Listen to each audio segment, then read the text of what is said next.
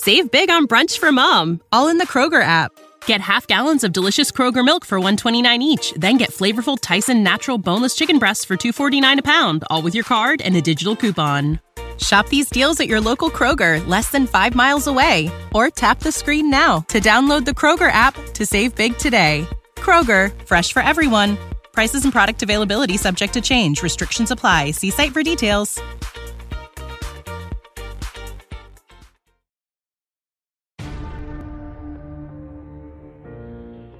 When it comes to the fight against insurance companies, large corporations, and the healthcare industry, injured victims are always the underdog. But that doesn't worry us. At Messa & Associates, we're an injury law firm from Philadelphia, and we come to fight. Our clients know that they've got representation with a chip on its shoulder, and it's the same chip that makes Philly the toughest city in the country. Call 215-568-3500 or visit us online at messalaw.com. Messa & Associates, the toughest injury firm in Philadelphia.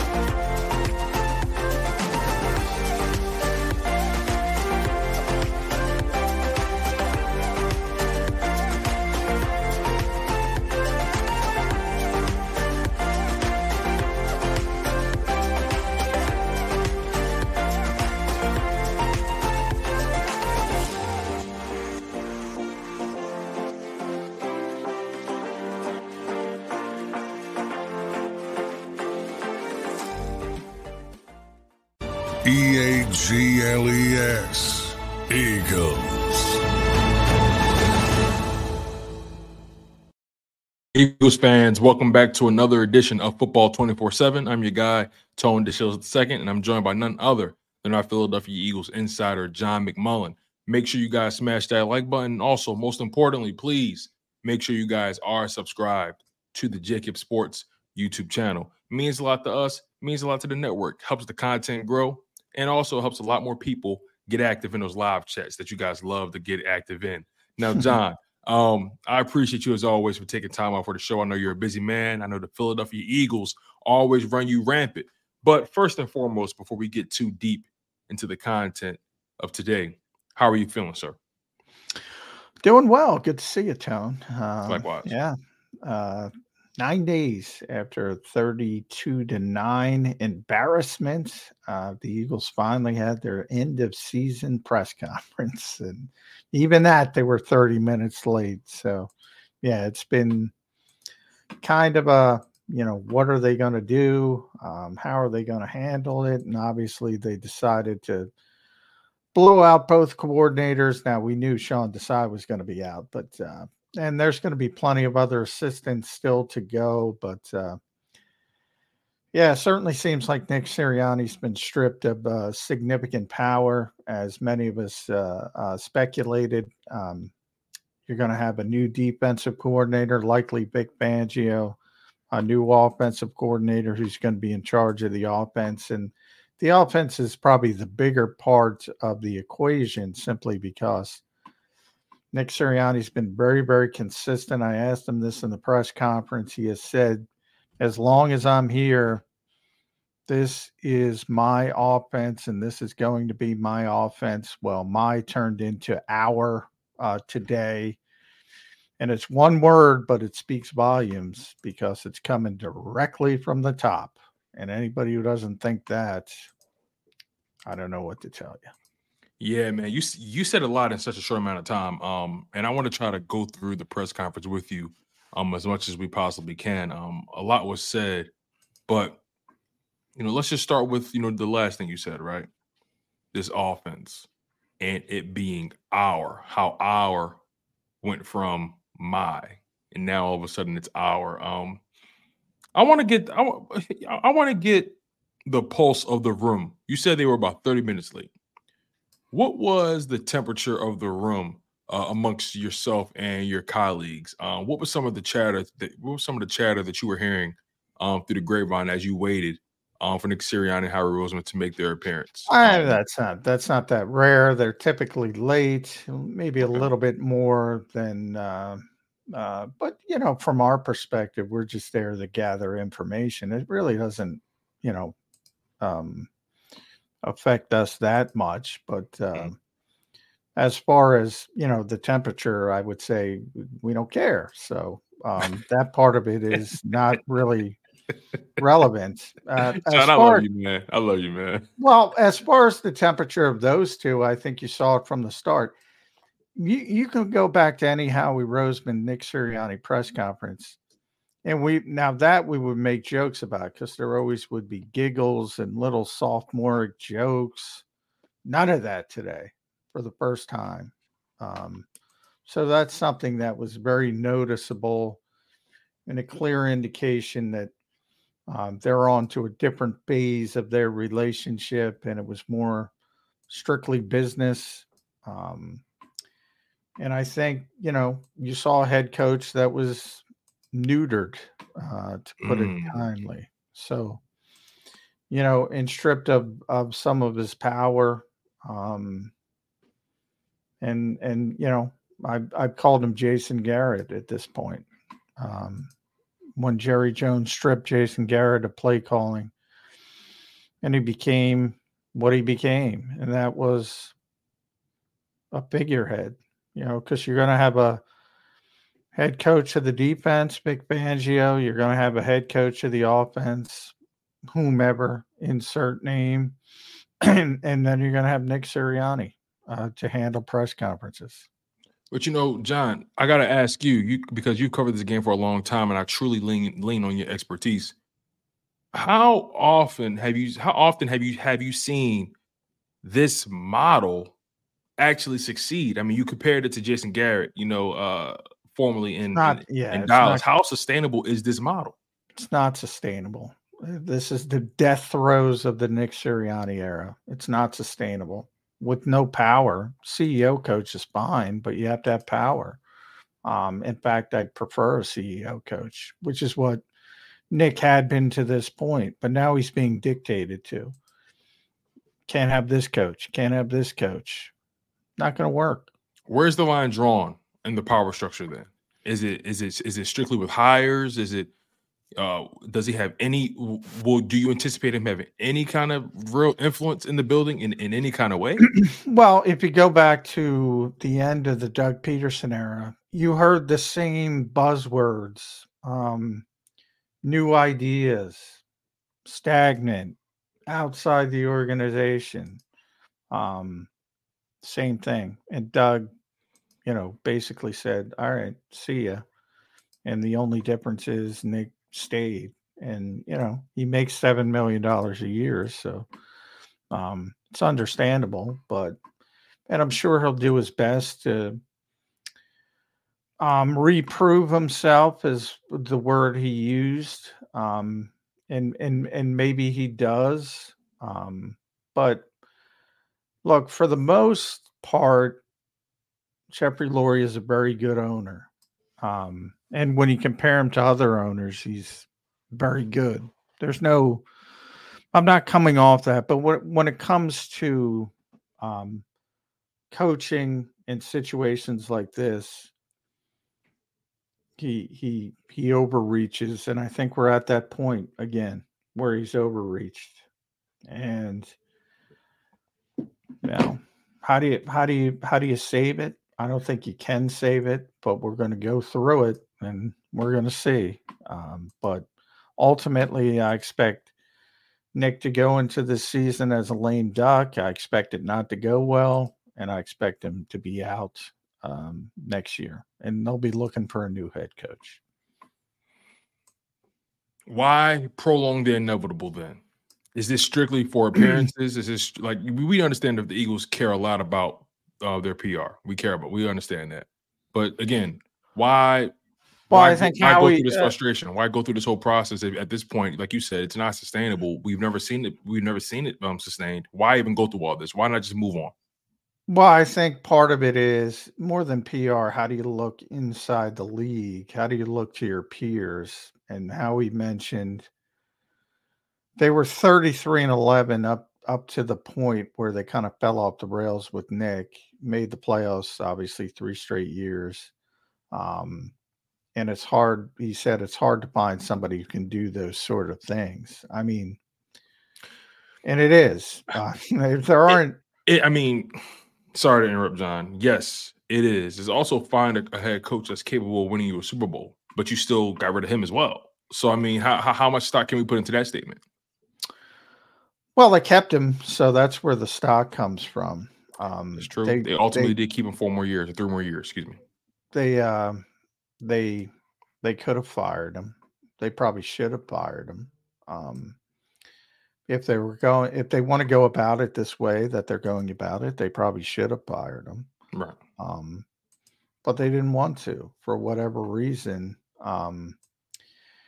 And now you're forcing coaches that he doesn't know, is not comfortable with, versus coaches he's loyal to. Doesn't make a lot of sense to me. Now, if you don't believe in the coach, fire the coach. That's fine. But to straddle the fence like this doesn't make a lot of sense to me. Agreed. It kind of reminds me of the Sean Desai situation. I mean, they straddled the fence instead of just making the decision. The reality is, if you've lost trust in me to complete certain tasks, if I work for you, John, and you tell me to do A, B, and C, and I can't accomplish A, B, and C, and then you start to take away my responsibilities, at that point, you've lost faith in me. You've lost trust in me. Therefore, how am I still on your staff? How am I still working for you? Is it just because you like paying me? It can't be that. Yeah. And yeah. I mean, look, you hire a coach to do a job. Nick said that. Well, we're going to hire a coach to do a job. Which is it? You're hiring a coordinator to do a job, but you don't have a head coach to do the job as he sees fit. There's contradictions all over the place. And look, it's a blind spot. We've been through it before. There's one Super Bowl winning coach in this team's history still, and they ran him out in 3 years, and they're doing the same thing with a guy who was the best winning percentage in franchise history, and the guy who's made the playoffs 3 consecutive times. The only difference is he didn't just walk out of Jeffrey Lurie's office and said, what Doug said, no, I'm standing my ground. He said, okay, I'll do it your way. And, that's a lot of hubris from Jeffrey Lurie to assume, because let's be honest, this is Jeffrey. This is not even Howie. So you don't have to blame Howie. This is Jeffrey Lurie telling him he needs new idea. It's the exact same wording. Couldn't even change the wording. New ideas from outside the organization. Like, to have the hubris to, the guy's worth $5 billion. So I'm not going to say he's not a smart guy, but to have the hubris, most smart people know what they don't know. Jeffrey Lurie's been around this team and this organization for 30 years, but he can't pick coaches. He might think he can because he's had some success with hiring head coaches. But when it comes to assistants and when it comes to the nuts and bolts and position coaches, that's a big ego to think you can do that. One of the things I always say about fans, they talk about assistant coaches with such conviction and certainty. Like, I know Vic Fangio's great, or I know Vic Fangio's terrible. And it go down. Forget about coordinators, Alex Tanney, Aaron Moorhead, position coaches. Come on. If you're being honest with yourself, I'm there every stinking day. I can't tell you. You don't know. I'm not talking about you, Tone. I understand. No, Jeffrey doesn't know. He employs them. He thinks he knows. But, it's his team. He can do whatever he wants. That's not the issue. But to have the ego to think you know better than the guy you hired to do the job, if that's the case, you shouldn't want him. Well, how shocked were you? Because we talked about Brian Johnson's future in Philadelphia, and you were pretty sure he should be back, or you felt like he should be back. Let's put it that way. You felt like he should be back. Yeah. And that clearly did not happen. How shocked were you? And also in his firing, I think about this. All year, Nick Sirianni kept saying, "This is my offense. This is my offense. Don't blame Brian. This is my offense." So he was taking the bullets for Brian all year. 3 years. Been saying it for 3 years. Right. That he wasn't taking bullets. He said the same thing when Shane was here. But Shane had success. In fact, and I just looked up the quote because I'm going to write about. It was the summer of 2022, and it was really a discussion about play design, play calling, because people make such a big deal out of play calling. And Nick was always like, most of that stuff, he's been very consistent. Most of that stuff is done during the week as you're game planning. And, Nick, obviously it's Nick's offense. He's got final say and all that kind of stuff.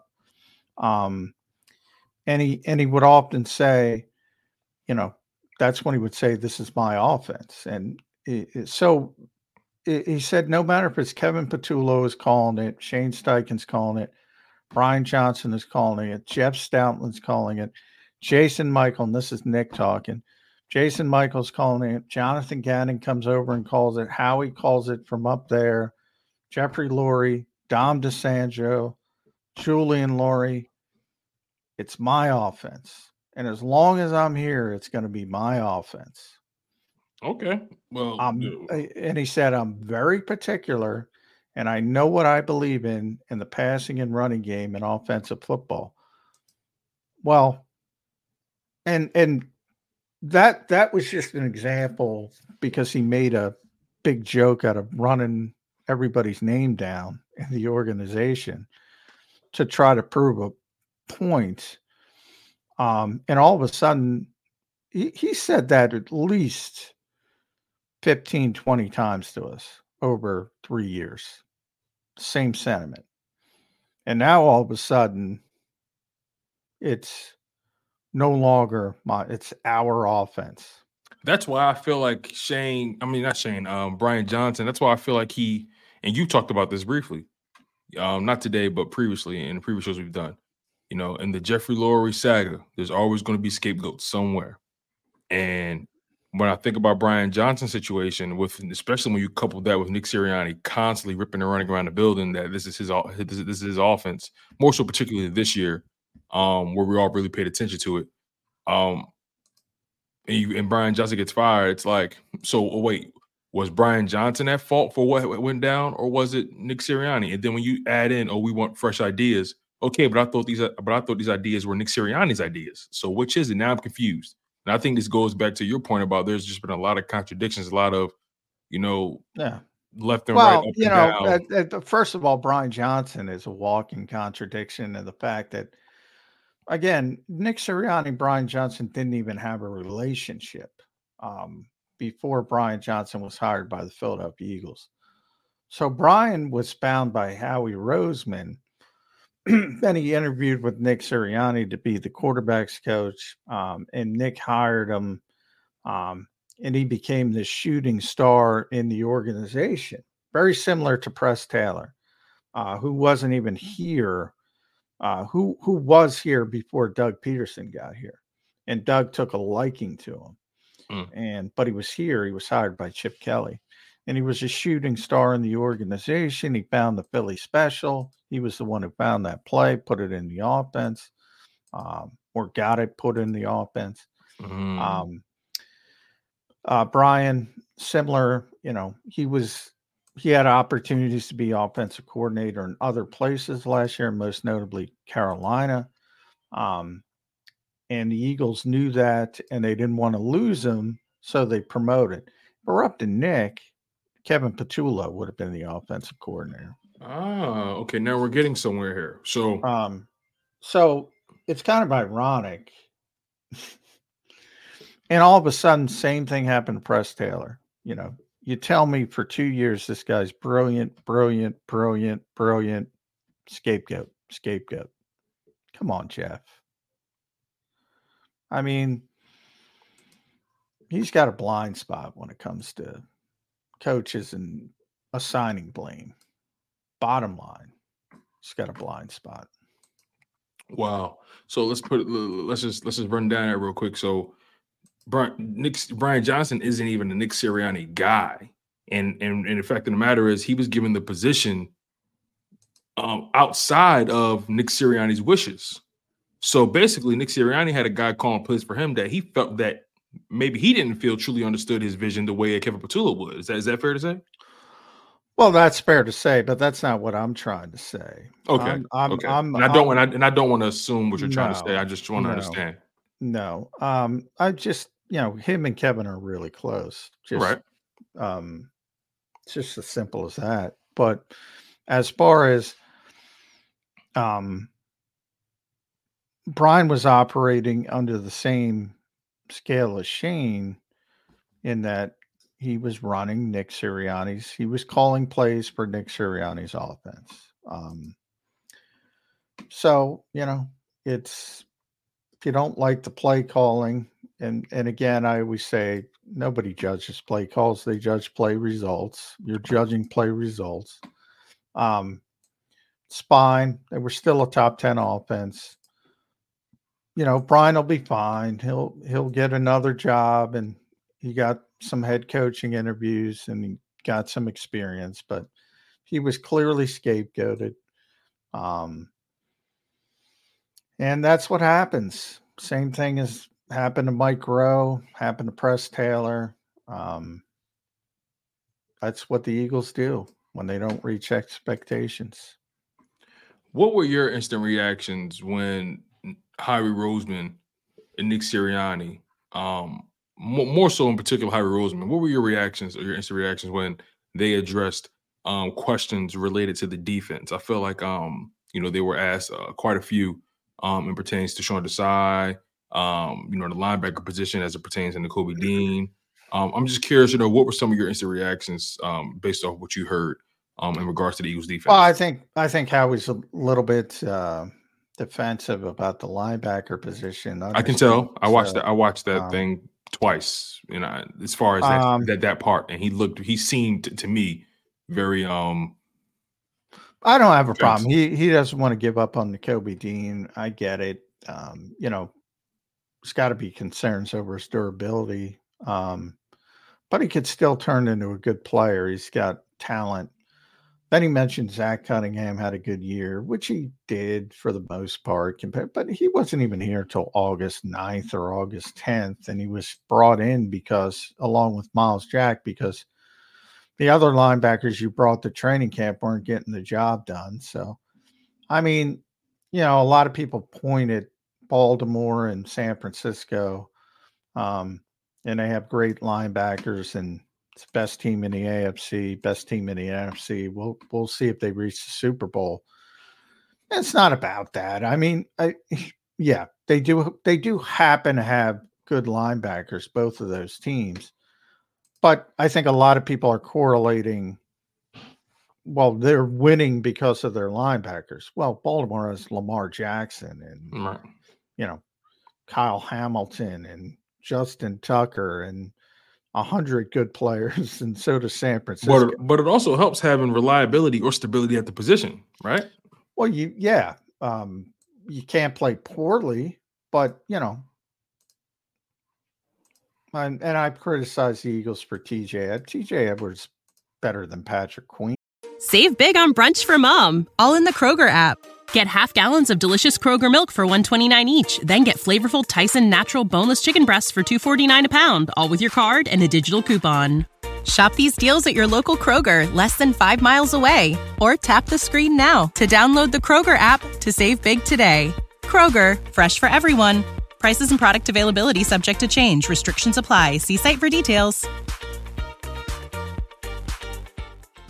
TJ Edwards is better than Dre Greenlaw. Eagles fans don't think so. And they gave up on him. You know, they need to get better, but, you know, Fred Warner's the best linebacker in football. Roquan Smith is a great linebacker. The other guys are okay. They got bigger names. Patrick was a first-round pick, but he makes plenty of mistakes. Dre makes plenty of mistakes. They're better than what the Eagles have, but it's not like they're the reason those teams are winning. They just happen to have good players at those positions. The Eagles have had good players in the past. They just don't value the position, and they've taken it too far. The overriding theory that you have to value certain positions more than others, the Eagles are correct on. They just taken it a little bit too far. Right. And I would agree with that, right? I don't think you're wrong for valuing certain positions more than others. I think that's the nature of anything, right? In any company, if you're building it from top to bottom, you're going to value certain departments more than others. Certain departments are going to be more or going to be responsible for certain, levels of productivity and certain. You get my point, John. So I guess what I'm asking you when it comes to the linebacker position with the Eagles, right? Based on what Harry Roseman said, and again, he did come off defensive to me as well. He also came off as a guy who maybe he's overestimating his own commitment to the quality of linebacker play. I'm curious to know what's your thoughts on that statement. Do you think he is overestimating his own commitment to that position? No, I think he knows. Again, he didn't bring in Zach's the guy he mentioned. He didn't even bring him in until August. And with Nakobe, they bet on Nakobe, and it came up empty because he only played 5 games and he got hurt. So, if Nakobe plays 17 games, maybe we're not even having this conversation. Correct. Because the Eagles think he's going to be a good player. Now, I would argue in the 5 games he didn't play, he was okay. He did play. He was okay. He wasn't great. Maybe he would have gotten better with more playing time. But certainly I think going into this year, you don't have to give up on Nakobe Dean, but I also think you can't count on him. I think that would be a poor decision. And, when Vic Fangio gets here, I'm sure he'll have some inputs on what he wants defensively. Do you think Howie has too much faith in Nakobe Dean? Again, there's nothing wrong with, saying, we got to get him healthy. Well, everybody bets on their young players at certain points, young players. The Eagles are no different than anybody else. So, you give him an opportunity. And if he doubles down this year with nothing behind him. And that's what I was about to say. My fear is he's putting all his eggs in that basket when he can't do IR twice. I think he's too smart to do that. But if he does it, I'll be the first to criticize him. I think he's too smart. He knows there's durability issues now. So even if he thinks he can play, he's got to have a backup plan because of the durability issues. Yeah. When it comes to Sean Desai, it seemed like both Harry Roseman and Nick Sirianni were trying to make it a point to drill that, Sean Desai's demotion was done by way of Nick Sirianni. Me personally, I don't know how much I fully believe that, but I want to know when you heard them say that, when you heard them drilling the idea that it came from Nick Sirianni and he just pretty much told Howie what his plan was and Howie just said, okay, how much are you really buying that? Yeah, well, I bought it at the time, so I'm not backing off that. But I don't think it matters all that much from the perspective of it's not like even if Nick Sirianni woke up and by the way, he started thinking about it at the bye week when the team was 8-1, which is absurd. By Why even share that information? but nonetheless, good question. So from that perspective, that's one of the reasons why I think I do think it was Nick's decision. But you can't make a decision like that without running it past the GM and the owner. So they were involved either way. They could have said, they could have talked him off the ledge, so to speak, and said, "Look, we're 8-1. Why are you thinking about this? We're 10, even when you're 10-3 when they officially did it, and they had taken away third down autonomy before that. Even at 10-3, they could have talked him off the ledge and said, "Look, we're playing these crappy teams down the stretch. It's going to get a little bit better." And by the way, I think it would have been better if Sean stayed. And they went in a different direction. It blew up on them. And like I said, for the people that wanted Nick Sirianni fired, I didn't even go to the offense. I start with that decision because that decision was a freaking disaster. And that was a big, big mistake. Which Big decision? mistake. Which decision are you still talking about? The Desai move? Yeah. Okay. Yeah. Big mistake. Okay. So it's funny. Everything that Nick Sirianni claims to have had his hands on failed. He claimed that he's responsible for this team culture and how it's built and how they and things like that. Your culture failed you in the end. He claims that this offense is his offense and he's responsible for what's going on out there. Okay, that failed you in the end. You claim he claims he was responsible for Desai. Okay, that failed you in the end. I'm trying to understand how a guy has so many F's on the report card and he still remains a part of the organization. And I think this goes back to your point that this organization cares a lot about showing signs of strength amongst their peers. Well, there's part of that. Like they won 11 games.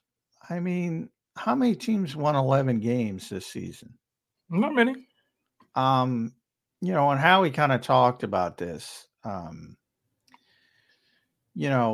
They're very process driven over results, and you got to be very careful to assume a poor result is just automatically, with these higher educated types when it comes to problem solving, they'll always tell you making good decisions doesn't guarantee good results. That's true. But the more good decisions you make, the more good results you'll get.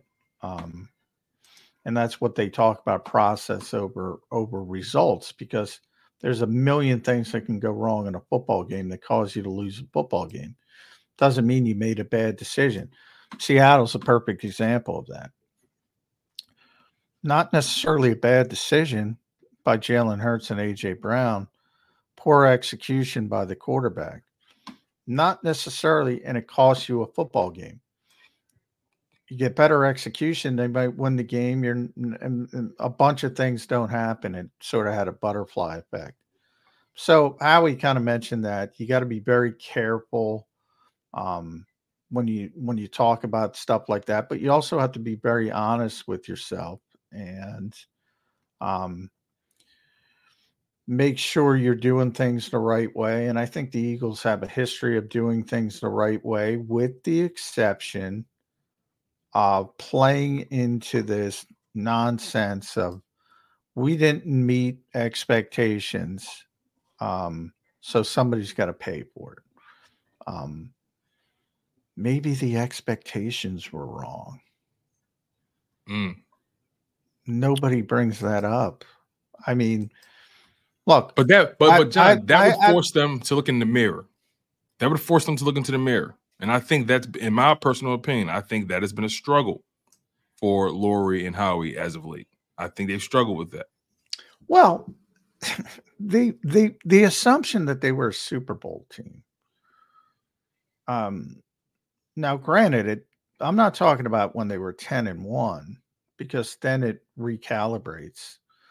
I'm talking about coming into the season. It was absurd. I picked them to win 12 or 11 games. They won 11. They lost 5 defensive starters. They lost both coordinators. Sometimes I think the only difference between Jeffrey Lurie and a WIP caller is a bunch of zeros at the end of his bank account, because he acts similarly when it comes to emotion. The assumption, Jody and I would hear it all the time. Well, we would talk about how good Shane was as a play caller last year. It's not going to matter. We heard that all the time. Same team, same offense, not going to matter. Mattered. It mattered. Gannon, it was even more, because they hated Gannon. It was like, oh, we got to get better than Gannon. We got to get better than Gannon. Gannon's terrible. Anybody would be better than Gannon. Right now, Gannon's looking like a blessing. They're the number 2 defense in the freaking NFL, and this year they couldn't stop anybody. Yeah. So, yeah, it could get better. It could get worse. That kind of stuff, the Eagles should have realized. All right. Okay. Maybe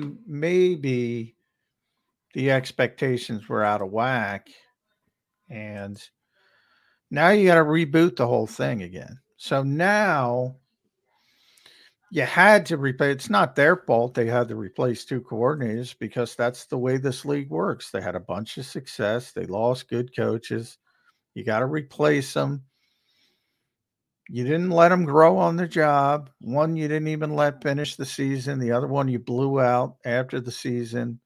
Now you got to start over again. Now, Bick is a veteran. He'll be fine. I assume they're going to hire a veteran offensive coordinator. We'll see how that shakes Vic Fangio is a foregone conclusion, isn't it?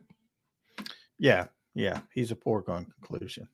And in fact, Miami, ironically, could probably try to get the Eagles for tampering, but they don't give a shit. So probably said thank you, because they were paying him $4.5 million, and Mike McDaniel would rather have Brandon Staley anyway. So they're like, oh, we can get rid of this contract, this albatross, the highest coordinator contract in NFL history. We can hire this guy for probably $3 million less, that the head coach likes better. And they said, oh, you want to go back to Philadelphia? Go to Philadelphia. So, yeah, Vic's going to be here. And he'll be better than Sean. But, you better get him some personnel. Yeah, that's what I was just about to say. At the end of the day, it's all about the personnel. John, before we get out of here, I want to pick your brain. And we have over 400 people watching us right now. It's pretty cool. Make sure you guys smash that like button, and also make sure you guys continue to stay locked in on the content. We appreciate you. It means a lot to us. John, I want to pick your brain real quick before we get out of here. I want to pick your brain about the infamous quote-unquote hit piece that our guy Joe Santiliquido put out there on Bleeding Green Nation. Shout out to my guy Joe Santiliquido. Had the pleasure of meeting him at the Maxwell Awards, I think last year. True to form, as advertised, cool guy. I had the opportunity to read the article. I would imagine you have as well. Give me some of your thoughts after reading Joe's article, in particular as it pertains to Jalen Hurts and his standing with the Eagles organization. And then we can kind of peel back the layers from there. Well, I didn't think it was a hit piece. By the way. Same here, by the way. I didn't think so either. Yeah. By the way, I got thrown off. Different players on defense. Somebody said in the chat, John, I just said they had 5 new starters. I say it all the time. John, no one listens. Come on. They listen, but they don't listen. I say it all the freaking time. That's the whole point. That's why they had no shot of being the same. Yeah, I get frustrated. Sorry, Tom. It's me too. Me too, but we have to be zen. It's hard. We have to be zen. Yeah. With Joe's, no, it wasn't. it wasn't a hit piece, but because he did the Carson Wentz thing, everybody compares it. Of course. That was that was scathing, but not the Hurts thing. Just seemed like an but observation. it turned out to be all true. So I don't, you know. But Jalen, the stuff is stoic. Jalen said this at cleanout day. You know, when people call him stoic and too even keeled and all that, everything's fine when he's winning. You know, he's a great leader. He's a hard worker when he's winning. When he's not winning, it's he's too stoic. He's too too calm. He's got to rile people. He's the same guy. Win, lose, or draw. He's got to improve on the field. He's got to get back to where he was. That's the concern with me. He took a negative direction. Maybe some of it had to do with injuries, but he did not play as well this season as he did last season. It's another reason why the Eagles had so many career years. We talked about it on defense, so many career years in 2022. We never talk about it on offense. Most notably, Jalen Hurts had a career year. What you have to hope is 2021, 2023 Jalen Hurts is not the standard, more so the baseline. Exactly. Like exactly. Because I think I would agree with you on that. For me, I always looked at the 2021, 2023 output as like the floor. You know what I mean? A guy that can get you to a wild card berth. And if it's not the floor, if it is the floor, then you got some issues. Excuse me. If it's not the floor, then you got some issues. Right. If that's his pinnacle, not pinnacle. I'm sorry. You're right. We've seen the pinnacle outside of not winning, but we've seen that. If that's his mean, it's an issue. He's got to play better. Doesn't have to be runner up for the MVP, but he's got to be top 10 quarterback on the verge of being the top 5 quarterback. And I don't think he was down the stretch. I don't even think he was close to being top 10, never mind top 5. So What happened? Why? Well, blame it on Brian Johnson. We'll see. Well, let me ask you this, right? I try to think a little deeper when it comes to Jalen Hurts' dissension. How much do you buy into this? You know, Jalen Hurts, a lot changed for him over the past 12 months. The new contract, new opportunities, obviously your team and his the people he counsels with, they want to capitalize on the new fame, the notoriety. You know, he's being asked to appear here, show up here, speak to these people. And you're being pulled in so many different directions except for actually on the football field. And Jalen Hurts strikes me as the kind of player who's very regimented. He's very routine reliant. We all know Jalen Hurts doesn't do anything necessarily exceptionally well but lead. But he's a hard worker, and I think that's where his success truly comes from. Not necessarily the talent part of it, because he's talented. Don't get it twisted. You got to be talented on some level to be in the league. But I just feel like when I think about him in comparison to his peers, Jalen Hurts seems like someone who's very reliant on routine, and his success is very reliant on the strength of his routine. And I personally believe his routine was thrown off this past offseason because of all the changes that happened in his life. Not saying that he became a different person, not saying that the money changed him, because I don't believe that. I just believe with the new opportunities, with the new notoriety, he was being pulled in many directions other than the football field. When you hear that, how much stock do you put into it? And do you think, and also do you buy into the narrative that he's very routine dependent? Well, he's very routine dependent when it comes to the work ethic start of it. The other stuff, no, I don't buy into it, because that's part of being a franchise quarterback. And, Patrick Mahomes is doing every commercial under the sun, and, eating chicken nuggets with Andy Reid and doing everything else. That's true. But remember what I said, the talent part of it, right? Mahomes' talent is uncanny.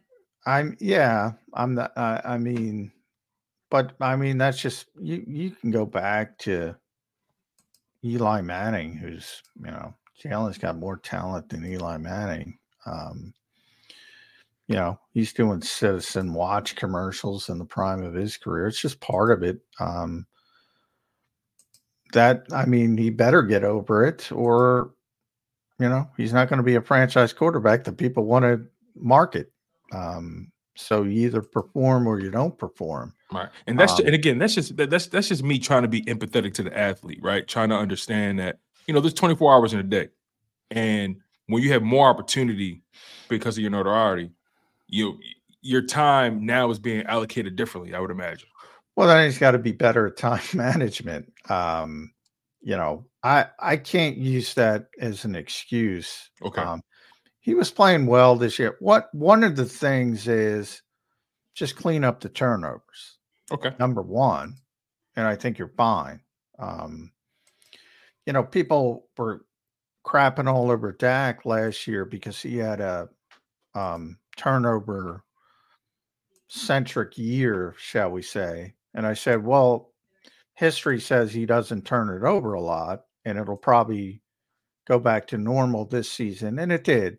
And he played poorly in the playoffs again. But in the regular season, he was tremendous. History never fails, right? He played strongly in the regular season. The playoffs come, he turned back into Dak Pumpkin Prescott. But he doesn't turn it over a lot. Right. And that was Jalen's reputation as well. Right. Even in college, he didn't really turn the ball over that much. No. Very ball security conscious. And I think that'll return to a little bit of more normal next year. And I think that takes care of a lot of problems. I also think he was banged up, and maybe we'll hear about that later down the road. There was some limitations. He didn't look as explosive running the football. And maybe we'll find something out about that. Maybe we won't, but if he's healthier, I think that'll play into it.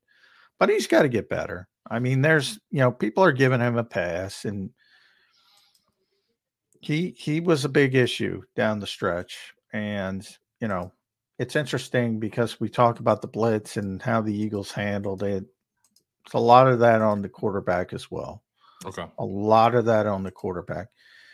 And the Eagles did the same things last year when they were successful. Now in 2022, same things. They just did it better. They're not great with sight adjustments, hot routes, and that's the quarterback, man. And they weren't great with Shane, and they weren't great with Brian, because that's on the quarterback. Okay. And on that note, Eagles fans, I think we figured out what the main thing Jalen Hurts should definitely keep as the main thing, and that's working on those side adjustments and those blitz pickups. John, as always, I appreciate you, my man. I've always taken time off for the show. I know you're a busy guy. I know the Eagles keep you, running rampant on these Philadelphia / New Jersey streets. And again, I appreciate you for always taking the time out. Eagles fans, make sure you guys smash that like button. Also, make sure you guys always remain engaged in the content. You guys can check John out on Birds 365 on the Jacob Sports YouTube channel Monday through Friday from 8 a.m. to 10 a.m. Eastern time. And also check him out. He does a lot of great writing on I believe si.com and jacobsports.com as well. So Eagles fans, we appreciate you. You guys are locked in on Football 24/7 with John McMullen, and I'm your guy, Tony DeShields II. And we'll see you guys next time. Take care. When it comes to the fight against insurance companies, large corporations, and the healthcare industry, injured victims are always the underdog. But that doesn't worry us. At Messon Associates, we're an injury law firm from Philadelphia, and we come to fight. Our clients know that they've got representation with a chip on its shoulder, and it's the same chip that makes Philly the toughest city in the country. Call 215-568-3500 or visit us online at messalaw.com. Save big on brunch for mom, all in the Kroger app. Get half gallons of delicious Kroger milk for $1.29 each. Then get flavorful Tyson natural boneless chicken breasts for $2.49 a pound, all with your card and a digital coupon.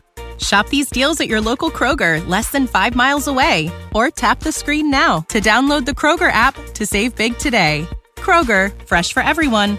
Prices and product availability subject to change. Restrictions apply. See site for details.